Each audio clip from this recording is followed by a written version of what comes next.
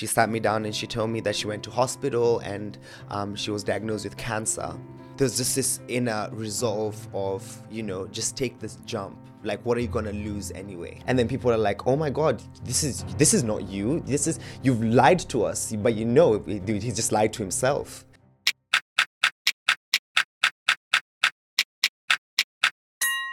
Welcome, Ian. It's a pleasure to have you here today. No, thank you for having me. It's been a long time coming. It has. It's been over a year from what you said before. Yeah. Thank you for being here.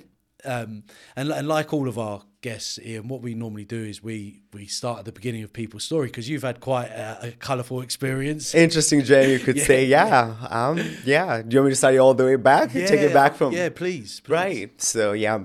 For those who might not know me, my name's Ian Nene, and 26 at the moment. My journey started all the way from Kenya. I was born and raised in Kenya, lived my life there. I guess I was always like a different thinker. I just got to know that I'm on the autistic spectrum recently. And I just got to understand, like, okay, maybe from my youth, I was just very much of a different thinker. I didn't assimilate information like everyone else. How I valued things was different. So I was always questioning and seeking deeper answers than, your typical, teenager would or, child would. And I found myself in the acting industry. From a very young age. I think I was around 11 years old when I first got myself on screen. I remember, because I come from Kenya, my mom was saying, the Kenyan industry in acting and in the media isn't that big, Ian. So, focus on a white-collar job, get yourself a good job. Then after that, when you made your money, you can do whatever. So you decided you want to get into acting? I wanted to be an actor. I was like, I enjoyed just entertaining people. I think there's just like this thrill you get as, as an entertainer. But my mom wasn't really for it, because she was looking at it realistically. Like, if you're coming from a place like Kenya, which is not as evolved, you're not going to make anything of it. But I still was persistent. And I had like this go-getter mood that, I could make it. And I remember one day randomly, we had a performance in school, invited my mom over. And at the end of the performance, as we were going home, this guy comes and stops and is like, hey, are you Ian's mom? And he's like, yeah, I'm Ian's mom, blah, blah, blah. He's like, oh, yeah, I'm so-and-so, and I'm this producer, and I want to get your son on a TV show.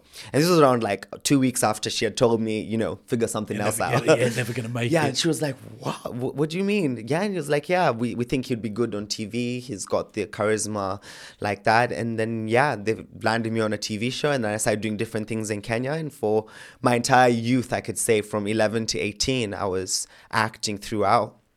I was on screen 24/7, didn't have really much of a break.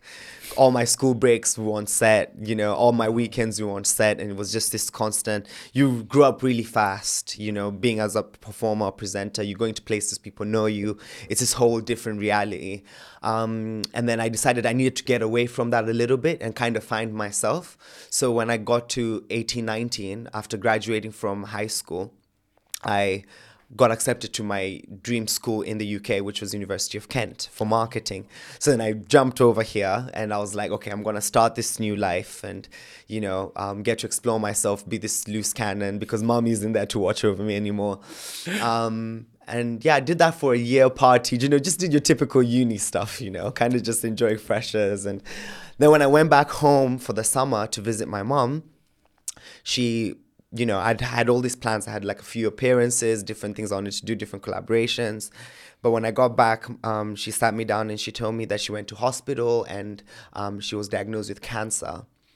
And it was breast cancer, which then had moved to her lungs. So it was like stage 4 and it was moving pretty rapidly. So obviously you get hit with that kind of news. You're like, what the hell?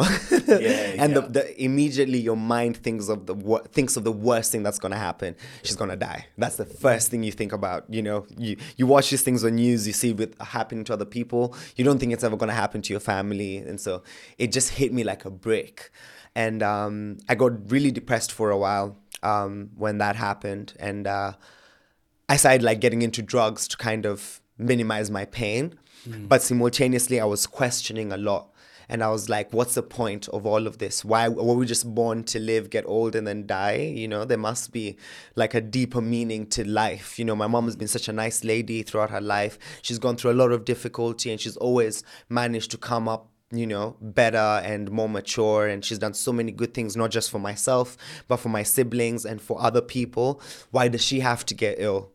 What's this whole mumbo jumbo about? So I was just questioning life a lot.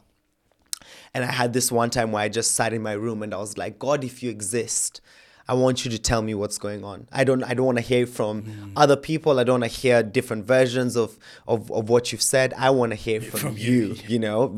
People are misrepresenting you a little bit here, because I was born and raised a Catholic, and I'd gone to the church and I'd asked, hey, why do bad things happen to good people? And I didn't really get an answer, but I was always just informed that, you have faith and you believe. And for some people that might be satisfactory, just have faith in whatever life brings at you. But I needed a little bit more, like, what's the science behind this? Is there a science behind our existence?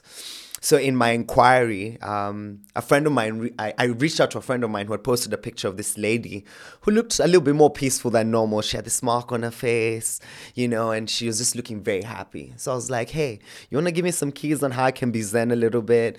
And she responded to me and she was like, I can't give you Zen, but I can give you absolute wisdom. And I was like, absolute wisdom? I've never heard anyone be so bold to call something absolute wisdom. And she looked at me and she said, first, you have to understand that you're not this body. You're the spiritual soul within. And I was like, And obviously I used to smoke a lot of weed at the time. So, I'd be like, when my body is acting all dead and I'm going through this whole spiral within my mind, who's going through it? And my mom had come home from chemo one evening, and, her body, because chemo really exhausts and depletes all your energy, and she was literally so exhausted, but she was laying down on the couch and she was laughing and having joy. So I was just wondering, who's having that joy? Because it's not her body. That body is going through so much crap. So that statement, you're not this body, you're not this body, you're the spiritual soul within, it kept on ringing within my mind, so much so that I was like, you know what, I want to visit you guys and find out more about what these teachings are. So I visited the temple she was staying at, which was in Nairobi. So this time, all this was happening in Kenya. There's a temple there with the Hare Krishnas, which is giving the fundamental teachings of this ancient book called the Bhagavad Gita under the guidance of a monk whose name is Srila Prabhupada. And so I went there and I was asking all these questions. Why do bad things happen to good people? Why is a kid born in a place like Baghdad and then has to die at the age of 4? And I was hitting them with all this, like, I was very argumentative. And then all these monks are just looking at me and they're just smiling. So I'm like, wait, why are you guys not giving me the same energy? In an argument, you want that same reciprocated energy. Looking for a fight. Yeah, like battle me. And then, they just opened for me some verses from the Gita where Krishna just talks about our journey of life and seasons of happiness and distress and the laws of karma and how things are happening beyond our control and how we have to surrender to it to achieve a much greater realization of life and connecting with the divine source, etc. And he just was answering all my questions, not in a way I was used to, but all my questions were being answered in a confident way. And it was just so confident that I was like, okay, these guys are up to something. And what's the secret? Yeah, exactly, And I was like, okay, now I need to find out more. But as I was getting more into it, my mom was noticing, and she was like, wait, where did you come from? Did you go to the temple? Because my mom's a staunch Catholic, and I applaud her as well, because her faith in her Catholicism is just so beautiful, and I've just watched her always still rely on her practice and connecting with God. It's been that's the reason why I was even attracted to the practice in the first place, because of my mom's faith in God, But she started noticing that I'm going to the temple, I'm coming back. Some days I'm smelling of this curry, smelling of incense. So she was like, hey, I think you're spending a little bit too much time with these guys, All I see them doing is running down the street, dancing and, making noise. They don't have jobs. I talked to one of them. He doesn't have a job. What are you talking about? So I don't think you should be hanging around with these people. But I always got this attraction. And she realized, okay, I need to cut something off. So she started cutting off my spend, like my money, because I'm still under her care. She stopped giving me money because she knew, okay, it wouldn't be easy for him to travel to the temple without money, because as an actor, I can't just roam around the streets. It was a little bit difficult because you're known everywhere. It can be a safety hazard. So I had to lie to her that I didn't really lie to her, but I'd be like, I'm going to the club with my friends in the weekend. You want to give me some cash at least so that I'm not stranded at night with my homies? And then I'd save the money and not touch it, use everyone else's cash, and then use that money and then use that to go to the temple. Normally people are lying about going to the temple so they can go to the club, but exactly. you're doing it the other way around. Really, exactly. So I'm like, no, I'm going out. I want to go clubbing. And then I'm using that to go to the temple. And then so one day I remember I went to the temple, I told her I'm just going to hang out with my friend. I come back in the evening and I see both cars in the driveway. So I'm like, okay, that means mom's home. Normally she wouldn't be home because I knew I could come back home and she wouldn't know where I am. She wouldn't suss me out. It's all good. And this day specifically, I'd gotten books. So I met a lady at the temple and she gave me loads of different books, Science of Self-Realization, Karma and Consciousness, The Matchless Gift, which ended up becoming one of the books that I loved the most. But she gave me a pile of different books. And so as I'm walking into the house, I opened the door thinking that, my mom's probably asleep, but she's right in front of me. And you got all these books. And I've got all these books. So actually, I always wear oversized sweaters. So I tuck them under my sweater, just kind of like walk in like that and, just get straight to my room. Then she asked me, Ian, where did you go? And I was like, I was just hanging out with my friends. And like, really? You smell a little funny. Are you sure you didn't go to the temple? Then the book started falling.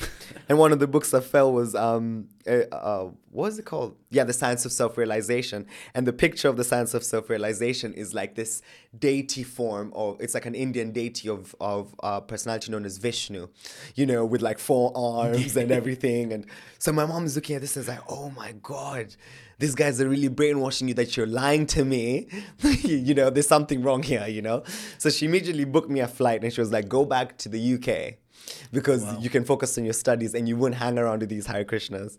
So I come back to the UK and I'm like, let me look for them. And then I found them.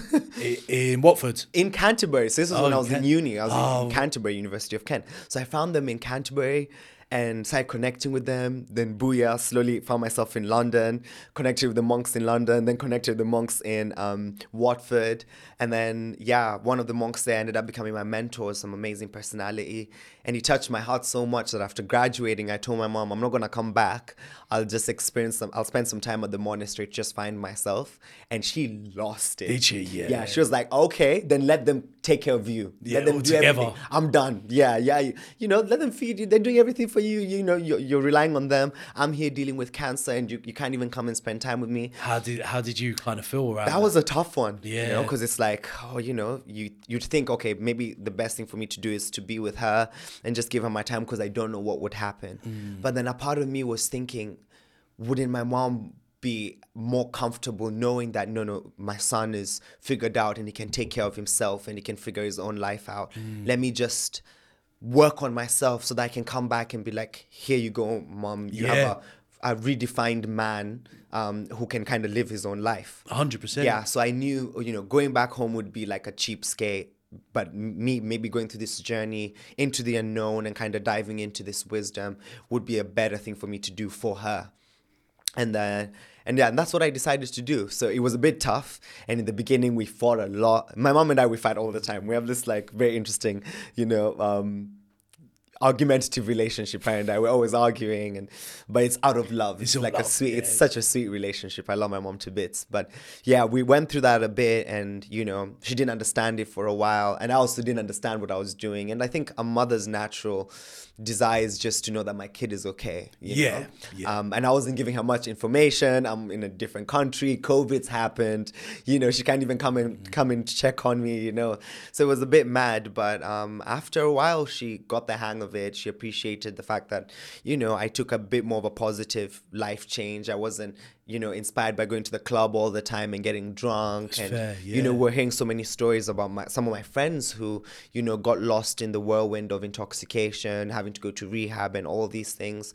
So a part of her felt, maybe this was a good decision you made and I'm going to support you because I'm your mom and I love you, I think sometimes the difficult things is when we don't understand something, we generally put it in a negative we kind of put it in a negative world of like, oh, this, they might taint my son, or Exactly. they might, do something to kind of like stray him off the path or That's something it. like that. That's it. People generally get worried about something that there probably isn't really anything to worry about. No, exactly. Like I was being fed every day. I had a place to stay. I had food. Everything was provided for us in the monastery. But I remember actually when my mom called, I made her have a phone call with my mentor at least once. I was like, okay. just have a chat with him so at least you can see. And they had a video call. Did she give him a load of grief? And actually, she didn't. I was expecting her to be all guns blazing, but she just said, at the end of the day, I just want my son to be okay. So you just promise me you're going to take care of my son and that he's in good hands and that I don't need to have anxiety. And he was like, I got you on that one. Don't worry, he'll be good. And it turned out to be for the better. And so I did that for 3 years. This was from 2019 to 2022. Around the time when I met you, actually, because I met you in 2022, in April. And then, towards the end of 2022, I moved out the monastery. And then now I'm kind of situating myself in, quote unquote, the real world and trying to maneuver it. But I'm maneuvering it a little bit differently because I've got this wisdom as well of these teachings that can be quite valuable for the postmodern psyche, which I think is missing out on all this information because we've kind of just shifted to the side, So now I'm in this like journey of how can I be an instrument of sharing wisdom that's valuable for people's consciousness whilst they live their everyday lives, So it's like I went to the monastery so you don't have to. And kind of give those keys to individuals to live a happier life.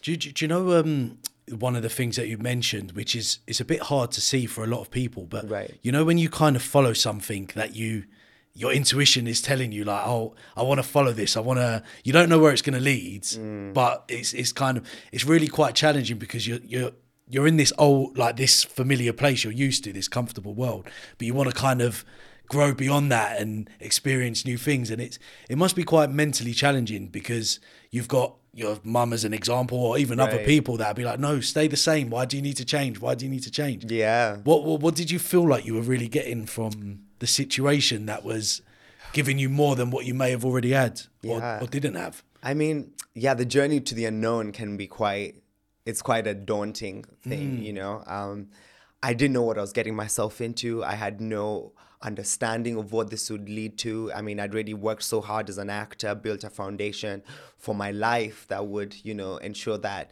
I don't have to worry materially or financially, And then now I'm kind of abandoning all that to enter into this reality that, is a total shift from everything I've ever known, understood. It's considered to be like, Indian culture, although it's really for everyone. But these Vedic teachings are just so different from what I've ever known, So there's a lot of fear and a lot of anxiety. Am I making the right choice? A lot of doubt, But I think there's just this inner resolve of, just take this jump. Like, what are you going to lose anyway? You know? Yes, fair. And I think life at times puts us into these positions that if you do like an analysis of it and you think about it, you're like, okay, I don't know what's going to happen. I don't know if it's going to work out, but my heart's driving me here. Let me just go for it. Worst comes to worst, this is what I learn. And it's a lesson and I'll move on from it, And it's very much like, what have you really got to lose as well? Exactly.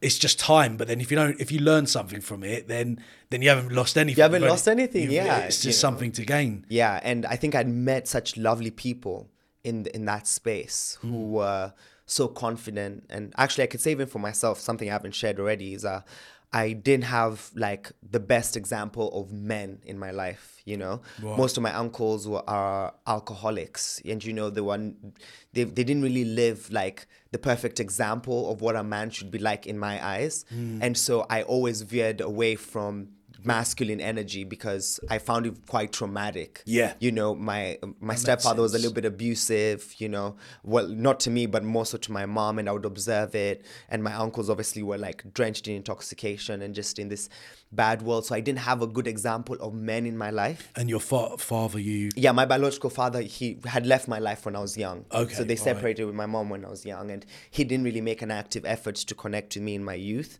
So I always had like a bad sting in my mouth every time I was thinking about masculine energy. But then now I come to this space and I find happy, vulnerable, emotional men Yeah. who yeah. are not afraid to open their hearts, who are not afraid to say how they feel, who are confident in who they are, who are confident in their emotions, even in sadness. So I was like, wow, I've never experienced this before, because with my awareness of masculine energy was that you put up a front, you perform, you have to show this macho, I've got my shit together kind of vibe. Yeah. And You be know? a bit of toxicity there. Yeah, as well. yeah. And then now I'm in this space, and you're getting all these examples of men who are mature and are confident within themselves, who can cry, who are emotional. So I thought, you know what, I'd rather make this jump and see what it is. As much as I don't know what's going to come out of it, let me do it and see where I come out the other side. And yeah, it turned out for the best. And did you not ever get that feeling from being a Catholic, that vibe, that energy, like? Yeah, no, I didn't. It didn't hit the same. I know for some people it does. Like, I have a few friends who, because I was in the Catholic Church, I did like catechism, and I was working my way to be an altar boy at some point. So like, I was kind of still in the monastic vibe. And I know some people who did that, and they turned out to be great. Like, they had a beautiful experience. But for me, I didn't get the same thing. And then also in my youth, I did get assaulted. By someone who was in the religious space, who was in that, and obviously that does kind of mess up with your mind as well, because it's like, no, I'm coming here for God, and then this is what's happening. So I didn't get the best example there. Although I could see where there's positivity there, but just my own experience subjectively was a little bit not the best. But when I went to the temple and I met, especially my mentor, I saw this guy and I was like, dude, you're so cool, and you're so real, and you're not performing for me, you're just being yourself. And I was like, I want to be around people who are being themselves. As an actor, we kind of have to put a mask on. You're putting a mask on all the time, and your success is to the degree by which you can put a mask on so well that others believe it's you. And that can be tiring in itself. It's exhausting. Yeah, I think actors are the craziest people. Yeah. No, I was thinking about it the other day, about how they've got to laugh on set, they've got to cry on set, they've got to do all these different emotions, right? And that must be quite a weight to have to. Yeah. How did you find acting in Kenya? What was that? I mean, the acting industry in Kenya is I'd say it's the same. I didn't see much of a difference, but naturally you're trying to, present emotions and feelings to the localized psyche. So you're trying to connect with like the Kenyan populace and how they feel. So which must have been difficult for you, because you was always trying to think outside of the box. Exactly, and then I'm not different. Be like exactly, and then I also, as a boy, and I grew up around so many women because I veered away from the men, and I was quite feminine and super flamboyant in my expression. It was just such a different, to be able to entertain, the local Kenyan boy, I found it to be so difficult and, quite challenging for me, because I didn't feel like I fit into that box of, what a guy is supposed to be like. I'm super feminine. I act a little bit different. I mean, my voice is way higher than right now. Thank God for genes kind of, basing me up a bit. But, before it was crazy. So coming to the UK was almost like a blessing for you, really. It was.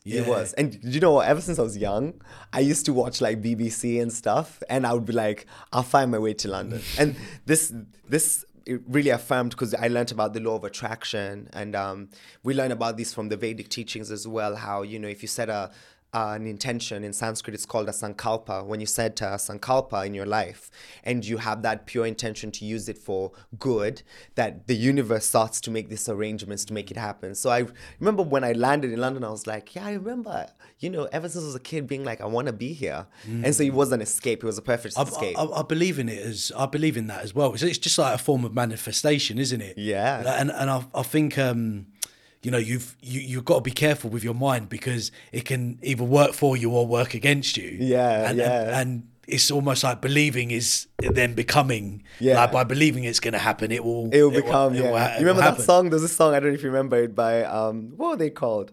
But I forget the name of this girl group, but she used to sing, "Be careful what you wish for, cause you just might get it," right? Well, yeah, that's the other thing. Yeah, because at times you don't. Your mind might attract something that you don't really want, and then it lands. And that was something that I was wanting to ask you, is that in the Hare Krishna world, is very much like, they promote being content in life and like being happy with everything that you've got. But how do you live kind of like a fulfilled life and a prosperous life if it's just about being content with what you have? So essentially, you don't need anything else. Right. So How do you understand that? I struggled with it a lot, and I still struggle with it, understanding it today. Yeah. If I'm honest with you. Yeah, I remember my mentor, he gave me a statement, and he said, spirituality or going deep into your spiritual practice doesn't mean that you don't own anything. It means that nothing owns you. So it doesn't mean that you give up having goals, aspirations, or dreams, or targets, or things that you want to achieve because you just have to be content with whatever comes. There is scope for that as well. You have personalities who are content with what comes, and that satisfies them. But it's just that, you are striving for something greater, if you are striving for something greater, but you're not letting that define you. You're not letting whatever you're trying to achieve define who you are as a person. So it's more so, it's detachment in a different kind of way. Not how we normally perceive detachment is that you don't care. Yeah. But it's not that you don't care. It's just that it doesn't affect you or hold you with the same clutch that it would have if for somebody, let's say they think, I remember one time I went on the street and I was talking to this girl who I'd met, and I'd asked her, what's your goal in life? And she told me, and she looked at me and she was like, she wants to be on Love Island, And for her, that's like the thing. And she was like, if she doesn't get to Love Island, it will destroy her as a person. So, I wouldn't say that it's wrong to have that as a goal. I mean, you could challenge her and be like, I don't know about this, sis. But if she maybe tries or attempts to get to Love Island and it doesn't happen, will that change who she is as a person? If it's going to affect her, then maybe her attachment to going on Love Island might not be a good attachment. Yeah, that's fair. That's fair. But if, let's say she, hopes to one day achieve that and maybe works her way towards that, and even if she doesn't get it, it doesn't redefine who she is as a person or make her feel less than, then she's still striving for the goal, but she's not being overly affected by it. So, and I think there's a lot to be said about who you become along the journey as well. Right. I don't think it's always about the end destination. It's a journey, right? Yeah, you got to grow into it. And I think that sometimes when we're too fixated on the wrong things, we might miss the opportunity to learn and grow, as opposed to like just flowing with it, and what will be will be. Like, yeah. And I think a journey brings you so many realizations, isn't it? Like, you could go on this journey 100%. And then realize, actually, at the end of the day, this is probably not what I want to do. So, but it's thanks to you going through that journey that you got that clarity that maybe I need to change direction. I need to try something different. So, there's power in experiencing that and 100%. Getting that validation that maybe I need to do something better, It's just basically like chapters in your life. And I think the challenge is to know when it's time to change a chapter or even stay in the same place. I think that's the thing that we're always trying to figure out all the time, where along the journey is like, okay, I'm not getting fulfilled enough from what I'm doing. I need a change. Or I need to really stick with what I'm doing because the magic hasn't really started. Really happened, And that's always the balance. I remember my mentor telling me that naturally what happens is you get this tension. There's like a subtle tension that begins to brew, not just within your mind, but also within your body. Your body keeps a score. It responds to your consciousness. And so if, let's say, you're destined to make a change in your life, but you're not actively doing it, you feel this shift from your inner being, and because we're not in tune with our inner being, we're not able to see it often. And that's what I think a spiritual journey kind of helps you do, is to be much more in tune with yourself and then kind of make the jumps when they need to be made for you to have the awakening that you need, That's fair. So did you come over here and start acting?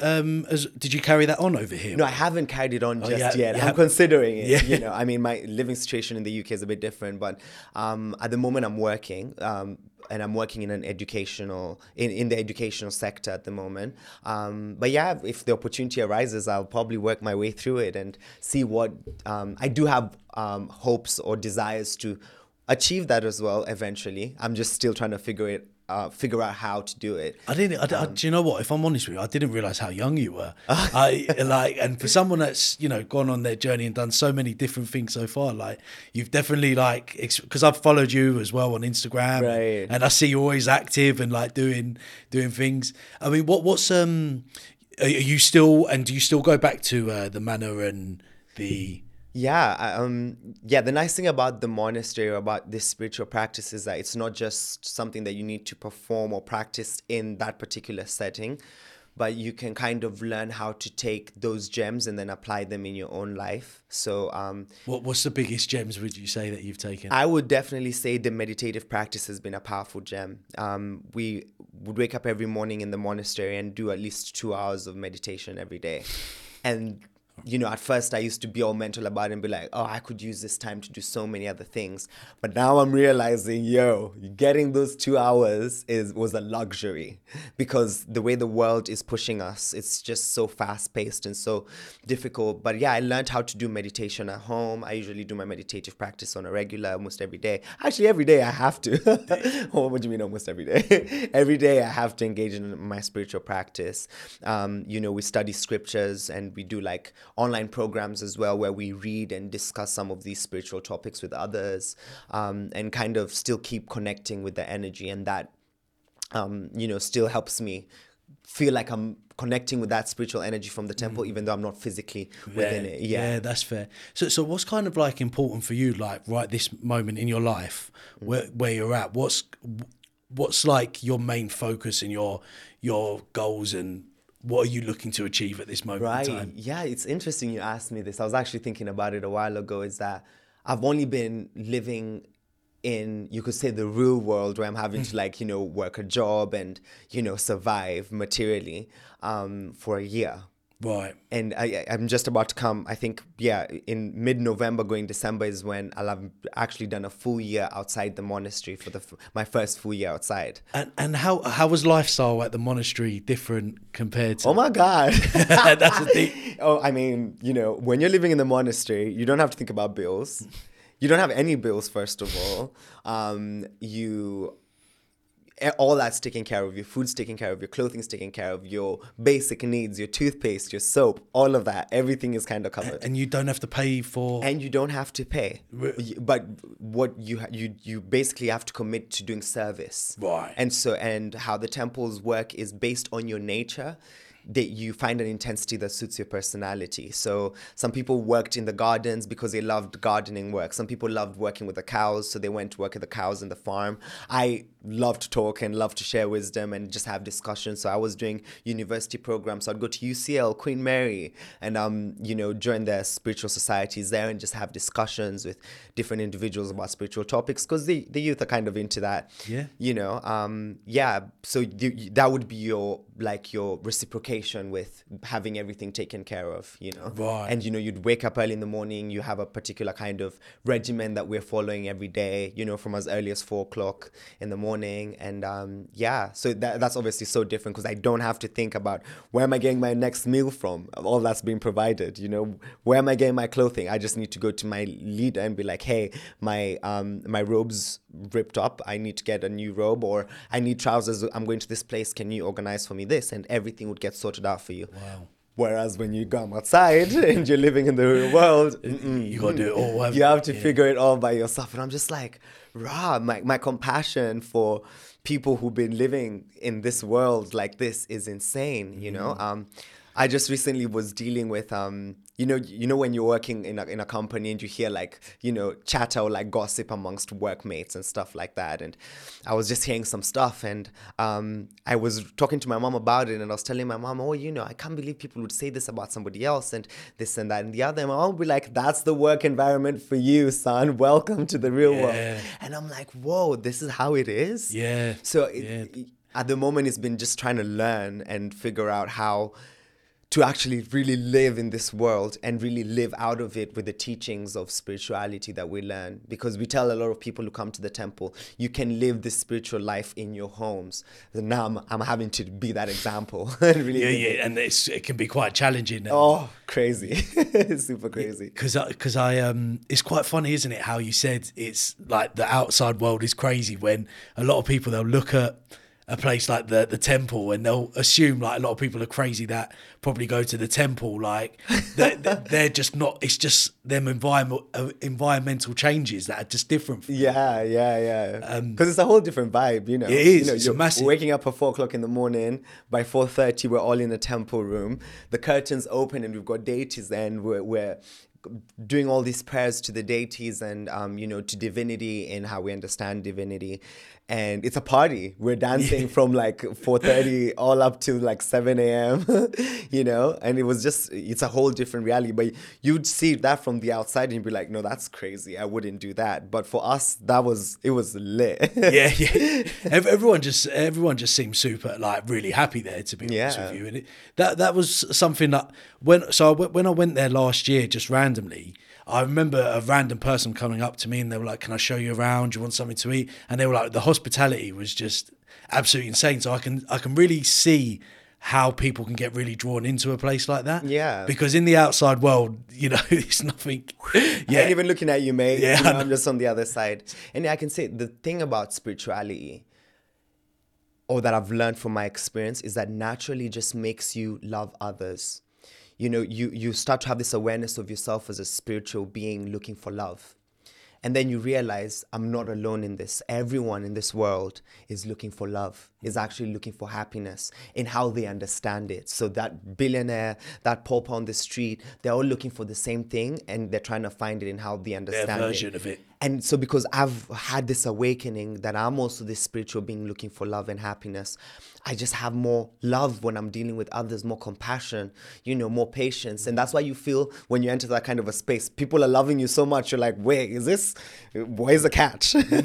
Where am I going to have to that's pay? right. You think do it's think so like unnatural, that. right? Yeah. But it's because, it's the byproduct of a spiritual practice. It's meant to awaken your heart to loving others and helping others on their journey of loving themselves as well, because we're going through that internal journey of self-love and loving what's around us simultaneously. I think like how I have it in my head as well is there's a big karma thing with all of this, is that what you give out to the world is generally what you should end up, what you get back. What you get back, yeah. So if you like give out hate or hurt people, then there's a high chance that that's going to come back to you in different ways. But if you're giving out love and that's what you truly want for yourself, then surely it's going to come back in. It might not come back in exactly how you want it to. Yeah, but you will feel it. You will feel that reciprocation. Yeah, there's a way when you open yourself up to just being this instrument of giving love. Like I do this affirmation with some people and I tell them, when you wake up every morning, remind yourself,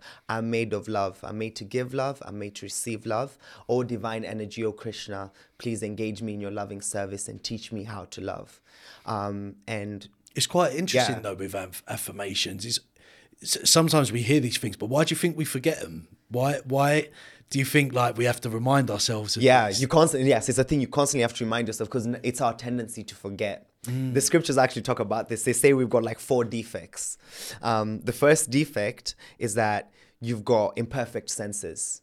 So your senses can't always perceive things as they truly are, Ever been in a situation where, at times you're like, it's dark in the house and you turn on the lights and it's like there's a ghost, right? And your senses tell you, but there's really no ghost. But you kind of, so we've imagination. so you've got imperfect senses. And because of your imperfect senses, you'll be led into illusion. That's our second deficit. We'll be led to illusion. So at times we'll perceive things in the wrong ways. And then, we've got imperfect senses. You're then bound to illusion, which will ultimately mean that you'll make mistakes. And that's our third deficit.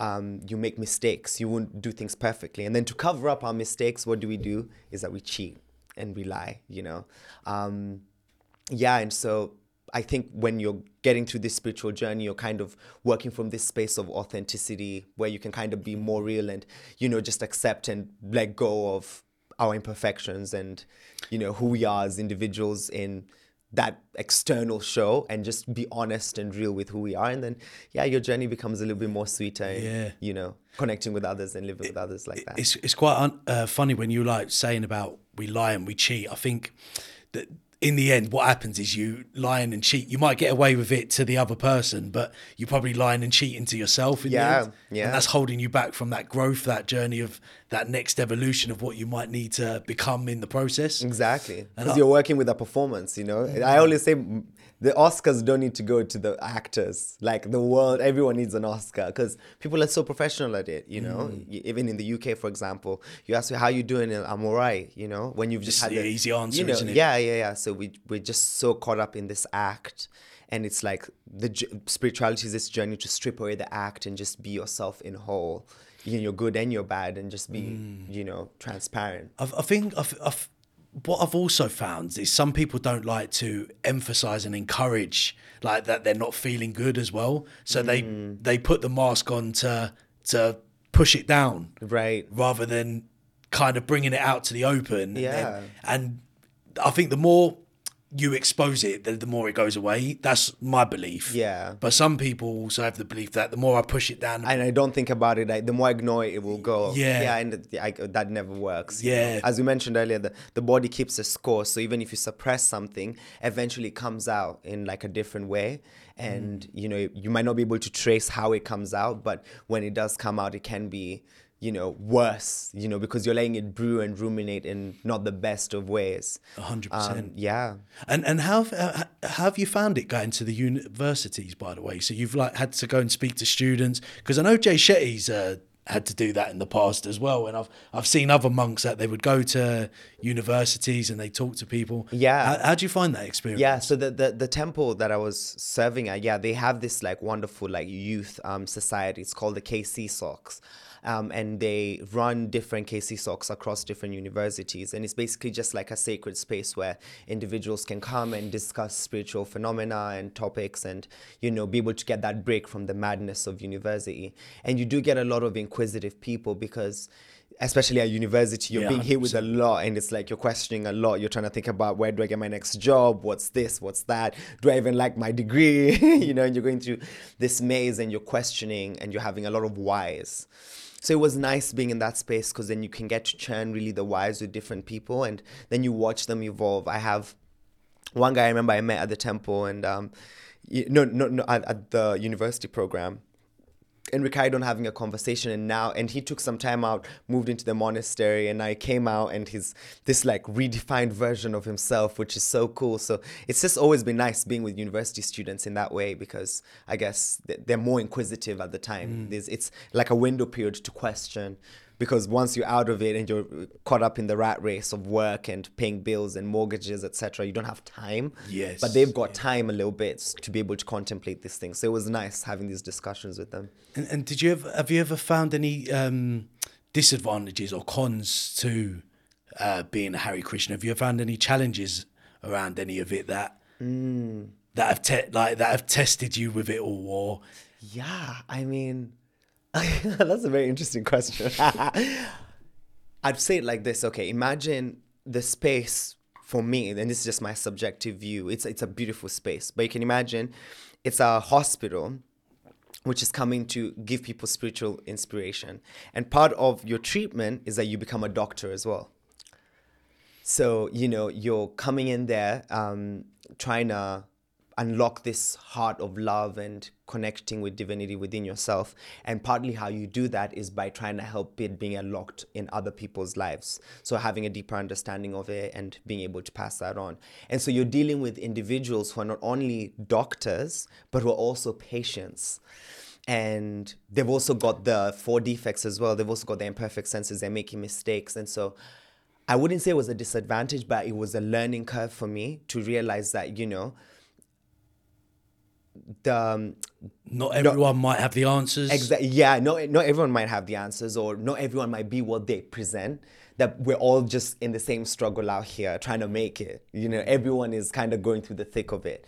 And so I had ignorantly I had ignorantly put myself in circumstances where I just had blind faith in persons because they held that position as a Hare Krishna. Well, generally, when a person speaks of like that confidence of knowing what they're talking about, Right. most people assume they've got their They've shit. got their exactly. They've under got their shit control. together, and Yeah. and so I had kind of placed my trust and my heart in some individuals, and then they managed to fail me successfully. Right, wow. But then, how in what way?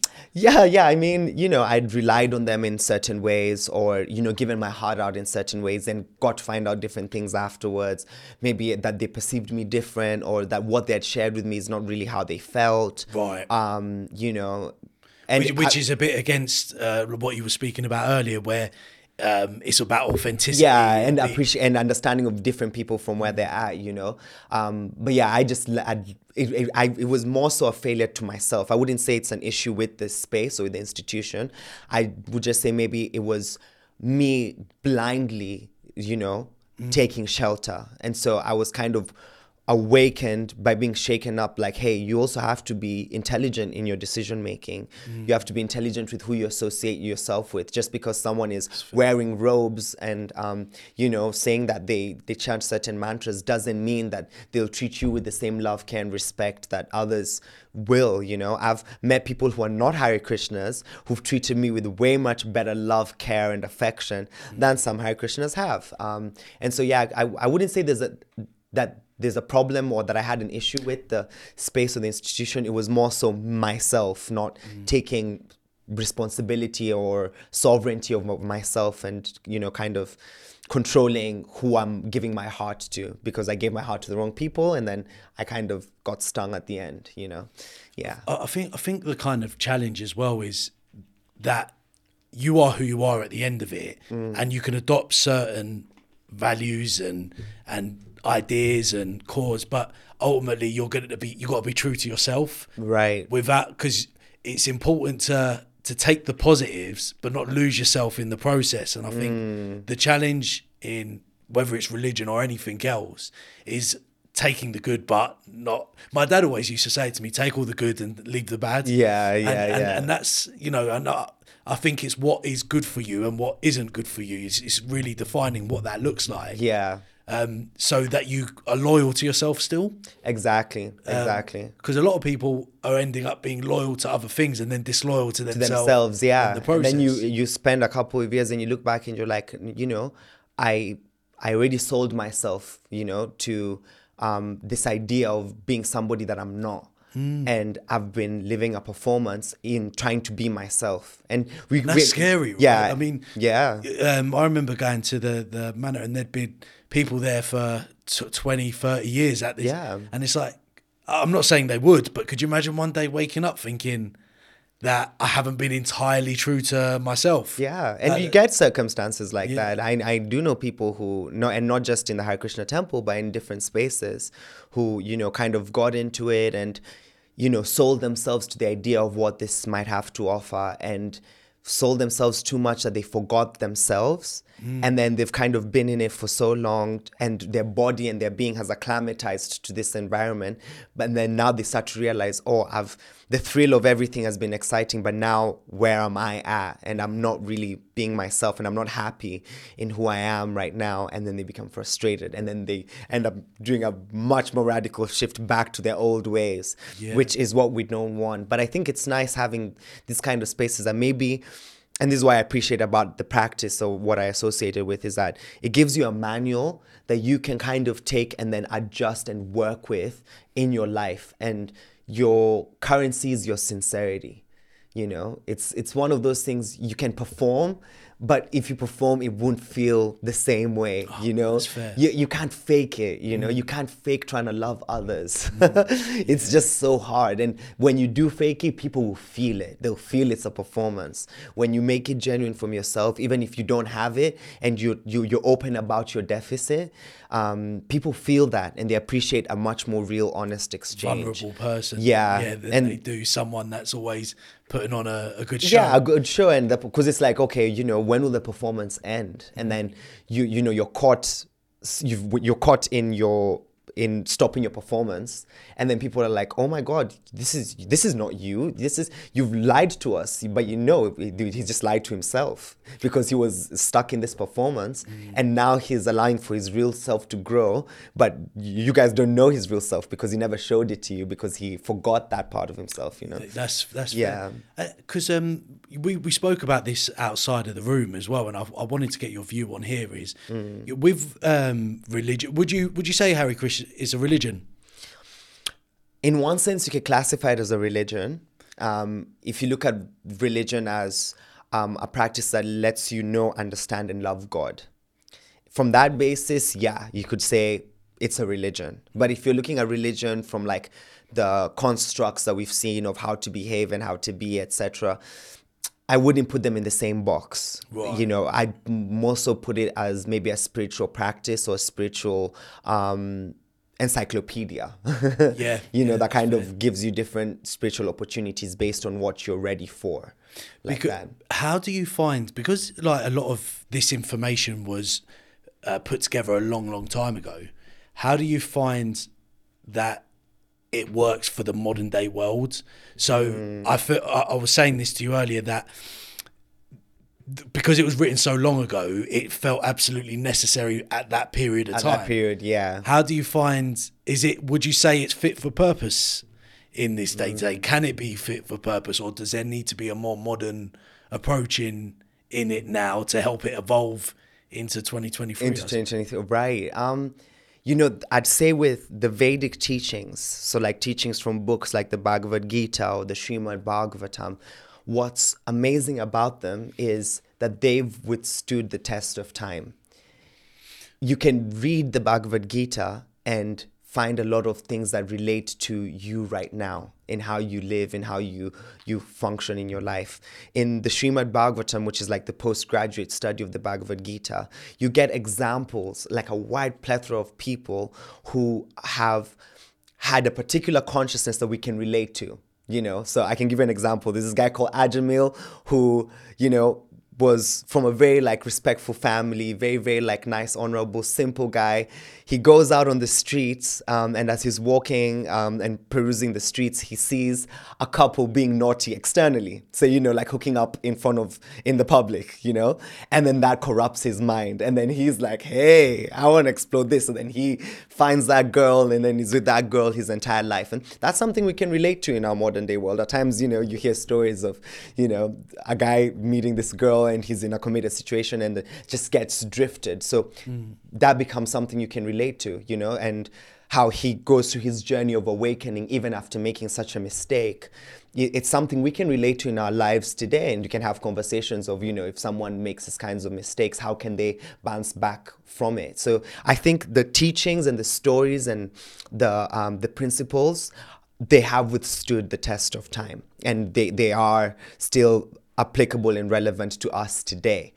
Maybe the challenge is in how it's being communicated to the people today, and that's maybe where persons like myself, or at least, or I, like my mentor, for example, they're attempting to make these teachings become more relevant to a person living in 2023, because it is relatable, it is practical, it is stuff that you can test. In the Bhagavad Gita, Krishna talks about. The character called Arjuna, he asks, why am I at times impelled to making a bad decision? And we've all experienced it. That something's wrong, George. I'm not supposed to do this, but there's just an energy that's just like, but there's no harm in doing it. So, and then Krishna takes you through this journey that first you'll contemplate. And then if you carry on with the contemplation, it's going to be stuck within your mind. It will probe you to act.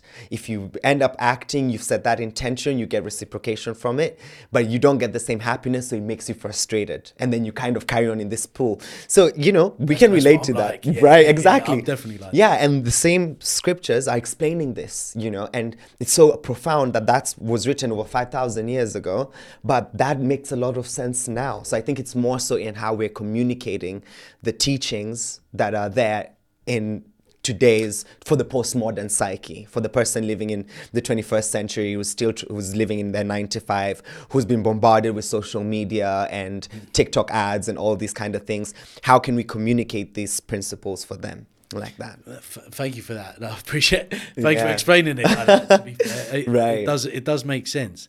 And I wanted to ask you what has been like the biggest eye-opening moment for you, like on your spiritual journey. The biggest, I mean, there's always different moments. It's one of those, it's like it never ends. One of my mentors is an amazing personality. His name is Ananta Gopal. I don't know if you'll ever watch this, but if he does, hey Ananta. And he mentioned to me that because he's been practicing for very many years. He's been in the monastery for many years, and he just told me this thing that has always stuck with me, that every day he is finding more realizations to affirm that his journey is accurate. And so every day when he wakes up, he's getting a new realization, a new moment, something that kind of sticks by him. And, and I think there's so many serendipitous things that are happening in our lives. We're just not attuned to see them. We're not able to, it's like, people are still being provided with food, they're still being sustained. So many things are still happening, even if they don't think about it. And we become so acclimatized to thinking that that's just the norm, whereas in reality, it's a blessing. I mean, you can see what's happening right now, like in Gaza, for example. It's so horrendous what you're seeing, and it's like, oh my God. So when you look at your life and you're seeing that you're having everything being provided every day, you're not having to have the same anxiety of, will I, be dying tomorrow? Yeah. In the same way, then you're able to acknowledge the blessing that is your life. I think the issue with things like what's going on in Gaza is that you're so disconnected from it. You almost pretend it's like, well, not pretend, but you just don't even really believe it exists. Exactly. Where for somebody actually in it, yeah, like living in it, like it's really real for them. Yeah, and I think because we're having these discussions and these conversations about it, then you can now look back and be like, oh, my life as George, how blessed have I been? Yeah. And you can have this active realization that the discourse of my life has been filled with a lot of blessings.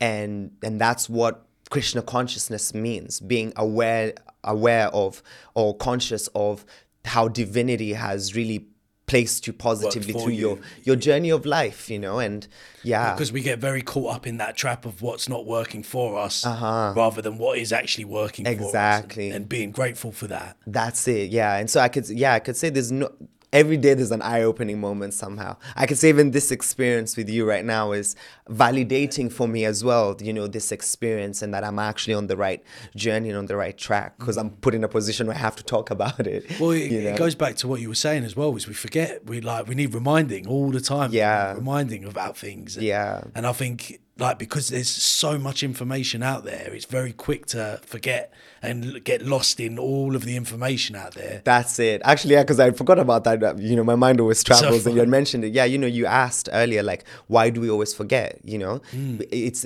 because of our imperfections. The mind will always wander, and it will disassociate with certain things because it's craving something new. So for example, people know what a bad night out is like when you've maybe had too many shots of tequila that you hadn't planned for, right? But then because over time you forget what that experience is like in its actual manifestation, you'll go back again and you'll have even more shots, right? Yeah. Because you've forgotten. But if you constantly remind yourself regularly of what these experiences are like, if you constantly remind yourself, I'm a being of love, if you constantly remind yourself, I'm here to serve others, if you constantly remind yourself things of divine consciousness, then it sticks more. That's why I guess even for why the academic system exists, is because in a young age, you're able to repeat more without getting bored. So the kids can repeat until it sticks, so that's why we need that repetition. We need that constant reminder. I think the important thing is, at that point in time, is that you're repeating the right things that are actually going to be of best service to you, because I think sometimes the problem with information out there that you're being told is it's not exactly what you might need for yourself all the time. Right. I think that's the challenge with academics, is that making sure that you're in the right environment for you to actually really grow and prosper in. Yeah, and I think hopefully it's evolving now where you see, like, I've been to a few schools and I've seen they're kind of customizing the academic system to suit the nature of the students. Like one of the schools, I think it's called Townley Manor. I was there and I was seeing some kids are into like farming and stuff. So as part of their school project, they're trying to, create like a garden and stuff where they can grow their own produce and stuff like that. Like you see all these different, slowly we're getting to a space where people are becoming more attuned to working within their nature and encouraging others to work within our nature, because our normal academic system was more so trying to judge how, like, a monkey, a cow and a pig, how effective they are at climbing a tree. Yes. But they'd all be climbing, they will all have different strengths, so I think it's evolving in that way. And I think the more we're having this kind of discussions and topics, parents can go back to their kids and not just be thinking about what can I give to my child that will make them get the most money, but more so what can I give to my child that will make them most situated in their being, so that they can find, whatever goals they need, whatever, if it's financial or social, emotional, relationship wise, 100%. How they can be the better version of themselves. Yeah. And how is your mum now? Oh, my mom's good. Oh, yeah. So what happened with that all? Right. Oh, yeah. I left you in a cliffhanger there, didn't I? Yeah. Yeah, no. So I moved on into the temple. Then I carried on because there was actually, there's a deity in the temple known as Nishingadev. And Nishingadev is like the personification of divinity in divine's protective form. And so I was and he manifests in this like half man, half lion that rips open the chest of this individual. It's quite, it's like more like, it's scary. Like when you look at the picture, when I first saw it, I was like, what is this? But you see a small boy kind of garlanding this lion. And the story was that his father was, he thought that he was a king. He was a great person. And, his son comes, but he has awareness of God. So his son says, actually, all your strength and all your abilities, Dad, are coming from a divine source. They're not really from you. So you kind of need to humble yourself down, Papa. And the father, obviously having a huge ego, got really upset and was actually trying to kill his son. Because of it? Yeah, because it's like, what do you mean that, What does it mean to be a divine... Like it comes from a divine source. Yeah. What does that even? That really our abilities are coming from an energy higher than ourselves that we can label as God. Some people say the universe. And we understand it from the Krishna conscious perspective that it is God, and God he can wear many hats, different forms. He's got that ability. If we've got ability to wear different hats, surely the Supreme can do the same. Right. So he was making the point that actually, your energy and ability is coming from God. But his father was quite upset, and then he tries to kill him, and he reaches a stage where the divine himself comes to subdue his father. And actually ends up killing his father. And so the son, he comes to the Lord and asks the Lord, I don't want anything from you. You've given me everything. I've always had awareness of your consciousness, but I'd like you to deliver my father's consciousness so that he can be a much more happier person in his future life. And the Lord was like, you know what? Because of your good deeds, he will be awakened and he will go through this journey of awakeness. So I was being told this story, and I remember asking the monk who was telling me the story, okay, so if I be like that small little boy and I pray to this lion guy and I ask him to protect my mom, will he do it? And the monk was like, of course he will, very confidently. So I was like, all right, I'm going to do it. And 2 years down the line, on the anniversary of the appearance of this energy, I remembered my mom, of the appearance of Lord Nishingadev. I remembered my mom, and I called her and I was like, hey, how are you doing? And she was like, fun, you've called me. I just got, my, I just came back from a checkup from hospital and my cancer is on remission. And so when, she was like, oh, my cancer is cleared and everything, that served as like a symbol for me that, oh, I was worshiping this lion guy, and then he kind of reciprocated with me. So maybe that's a sign I need to keep on going. And yeah, she's been okay ever since. She's living her best life now back home in Kenya, still working. My mom is really, really hard worker. It's really hard to get her to not work. She always likes to work, to serve others, to entertain. So she's doing well. She's doing really, really well. And I'm really glad to hear that. yeah, and she's kind of affirmed it to me, you know, that I should carry on trying to serve God and higher purpose in this She's life. learned to accept it. Yeah. Good. And she always encourages me. Actually, even at times when I'm struggling with my faith, or I'm struggling with everything, I call my mom and she reestablishes it for me. She even sends me, I don't know if I get all these messages on, you know, like these threads that are sent and forwarded like thousands of times. So she always I get this reminder for the day, trust and have faith, let go. And, you know, she's very, very amazing at reminding me and keeping that faith. So she's doing really holding good. you accountable as well. Yeah. Are you practicing what you're preaching, Ian? Yeah, exactly. So what's next for you on your journey? What's next? Wow. Have I thought? I'm still trying to figure that out. At the moment, yes, I think, you know, getting more situated in London, and I'm trying to do and hold more forums and spaces where we can have this kind of discussions. Trying to set up a few things coming soon. So I will definitely I'll probably come back once a few things are established and be like, hey guys. Why not? Yeah, but really trying to create more spaces where we can have this kind of conversations, more spaces where people can't fear talking about stuff to do with God, because I think, especially you could probably relate to this. There's like a weird energy when people talk about God that people just divert from. It's as if God's been misrepresented so badly. And I feel like now we should be comfortable talking about God and about God's amazingness, or, you know, or even having the questions and challenging, does God exist, and having things around that. I think it's, you know, I think like how I represent it in my head is that I'm just very open-minded to hearing these things and talking about these things. Like, it doesn't mean I have to adopt it in its entirety, but there's always like little gems that you can take from conversations like these and in the past that could help you in your life. 100%. It goes back to the saying, like, what have you really got to lose? Exactly. And know. And what's to be scared of? If you know, there's nothing to be scared of. Just explore it and, you know, learn from it, and then you can look back and be like, you know, in the Bhagavad Gita, what's amazing is so Krishna gives all these keys to Arjuna, who is his friend, and it becomes his disciple. But then at the end of him giving him all these different nuggets of wisdom, he tells him, deliberate, and then you decide what you want to do. What was that word? Deliberate, like think about it, you know. He doesn't tell him you must do this. He doesn't put him in a box.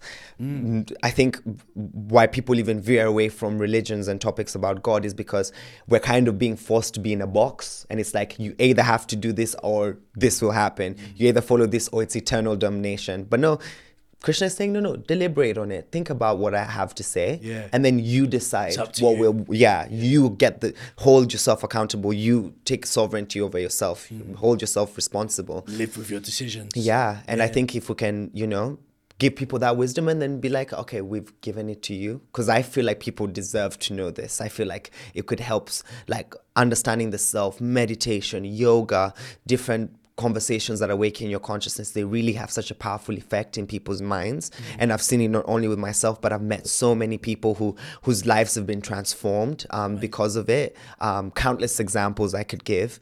That I don't think we should throw the baby with the bathwater. I think, like, you know, people should still know about it, even though and we should be ready to present it in a way that they can listen and connect with it, and then they can take more charge in their lives and live a much more happier, more fulfilled life. Because I get this feeling like I'd be happy if more people are happier. And if I can aid for more people to be happy and to live a better version of themselves, then that for me is fulfilling. Yeah, and that you almost see that as your purpose. Yeah. No, nice. No, it's important. I think it's really important to have that purpose. To be honest, I think for a lot of people, for definitely a lot of people, they don't have that purpose. They're still trying to figure it out, or they have no desire to have a purpose. But I think that's really important in life, to feel that internal kind of fulfillment. Exactly. Yeah. So I really understand it. And I think the other way I look at that as well is that if you know it's helped you or helped people around you, then surely it's going to help more people. And naturally when something works so well for you, you want to share it. You know, like if you found like a business model or something that's okay, unless it's you want to like, become a monopoly. No, it makes sense. Naturally, It makes sense. you want, when you have something so good, and I'm sure you've ever dealt with it. Like you see a friend maybe going through something, and you know that you've got a solution for it, and so you're always having this feeling of just experience it. Trust me, I think the only challenge that you have to be mindful of or be responsible with is sometimes the issue that what works well for you doesn't always work for everyone else. Yeah. And when you are giving advice, it's making sure you're doing it on the basis that that's what's best for that individual, not what might be best for you. Exactly. Which is a hard thing to get right. Yeah. When in giving advice, more so we're always trying to be. We're giving it from our own subjective experience without having that empathic view of what they've experienced and stuff. And, I remember, and this actually was a game changer for me when I was going through a difficult time, and I opened up to a friend about it. And I told him everything that was going on, and he looked at me and he said, Ian, if I'm being honest with you, I can't relate with anything that you've shared with me, but I'm here for you. Right. And that for me hit me more than someone being like, yeah, I get it, because the reality is you probably don't. You probably have not experienced it as I am experiencing it, but you don't. But what I really appreciate about that response was, I'm not trying to show you that I know, I'm just trying to show you that I care. Yeah. And people won't care how much you know until they know how much you care. And when they know how much you care for them, then they'll be inquisitive to find out what you have to say, like that. Yeah. Do you know what? That is a really valid point. I think what a lot of us probably struggle to understand is sometimes it's just being present with that person who's going through it, as opposed to giving them the answer to their problem. Exactly. Some people just want to be heard, because it's an opportunity for when people talk about their problems, just get it off their chest. Yeah. Just release it. At times you just want to, I just want to let it out. Rant. Don't give me a solution, man. Yeah. I don't want your solution. No, that's right. And I think by sometimes giving people the answer to that, you're almost forcing it back down their throat about what they've got to do. So I think it's really important that to be present, to let that person have a voice. Yeah. Not always try and solve that problem for them, but just hear them out. And exactly. Yeah, I'm so lucky. So one of my mentors, an amazing guy, his name is Jai. And I have this glory. Like all glories. Yeah, he's Jai Jagannath. He's a cool guy. And one thing I like about our relationship is he has so much wisdom. He lived in the monastery for, I think, over 13 years, 14 years. And he's got so much depth. And then I'll come to him with the pettiest of issues. And even though he's got the answer, or, and I know he's going to give me the nugget of wisdom, he gives me that allowance to just express myself and just be who I am in my pettiness and just say exactly how I feel. And I think that's what we need, to give people allowance. I don't just need an answer. Let them just express. And if someone can be allowed to express themselves and go all crazy, and you're there to listen to them and give them your heart, I think then they'll be more prone to hearing what you have to say afterwards, because your heart's been given. Yeah. So shout out to you, Jai. You're amazing. Well, do you know what? Like we've covered a lot of things. A lot. Yeah. And once again, I'm really grateful for you being here today. It's an absolute pleasure to see you again after such a long period. After so many, we won't leave it as long this time. Yeah, no, for sure. I'll be back again soon. Yeah, why not? 100%. Well, thank you, Ian. It's a pleasure having you on. Thank you, George.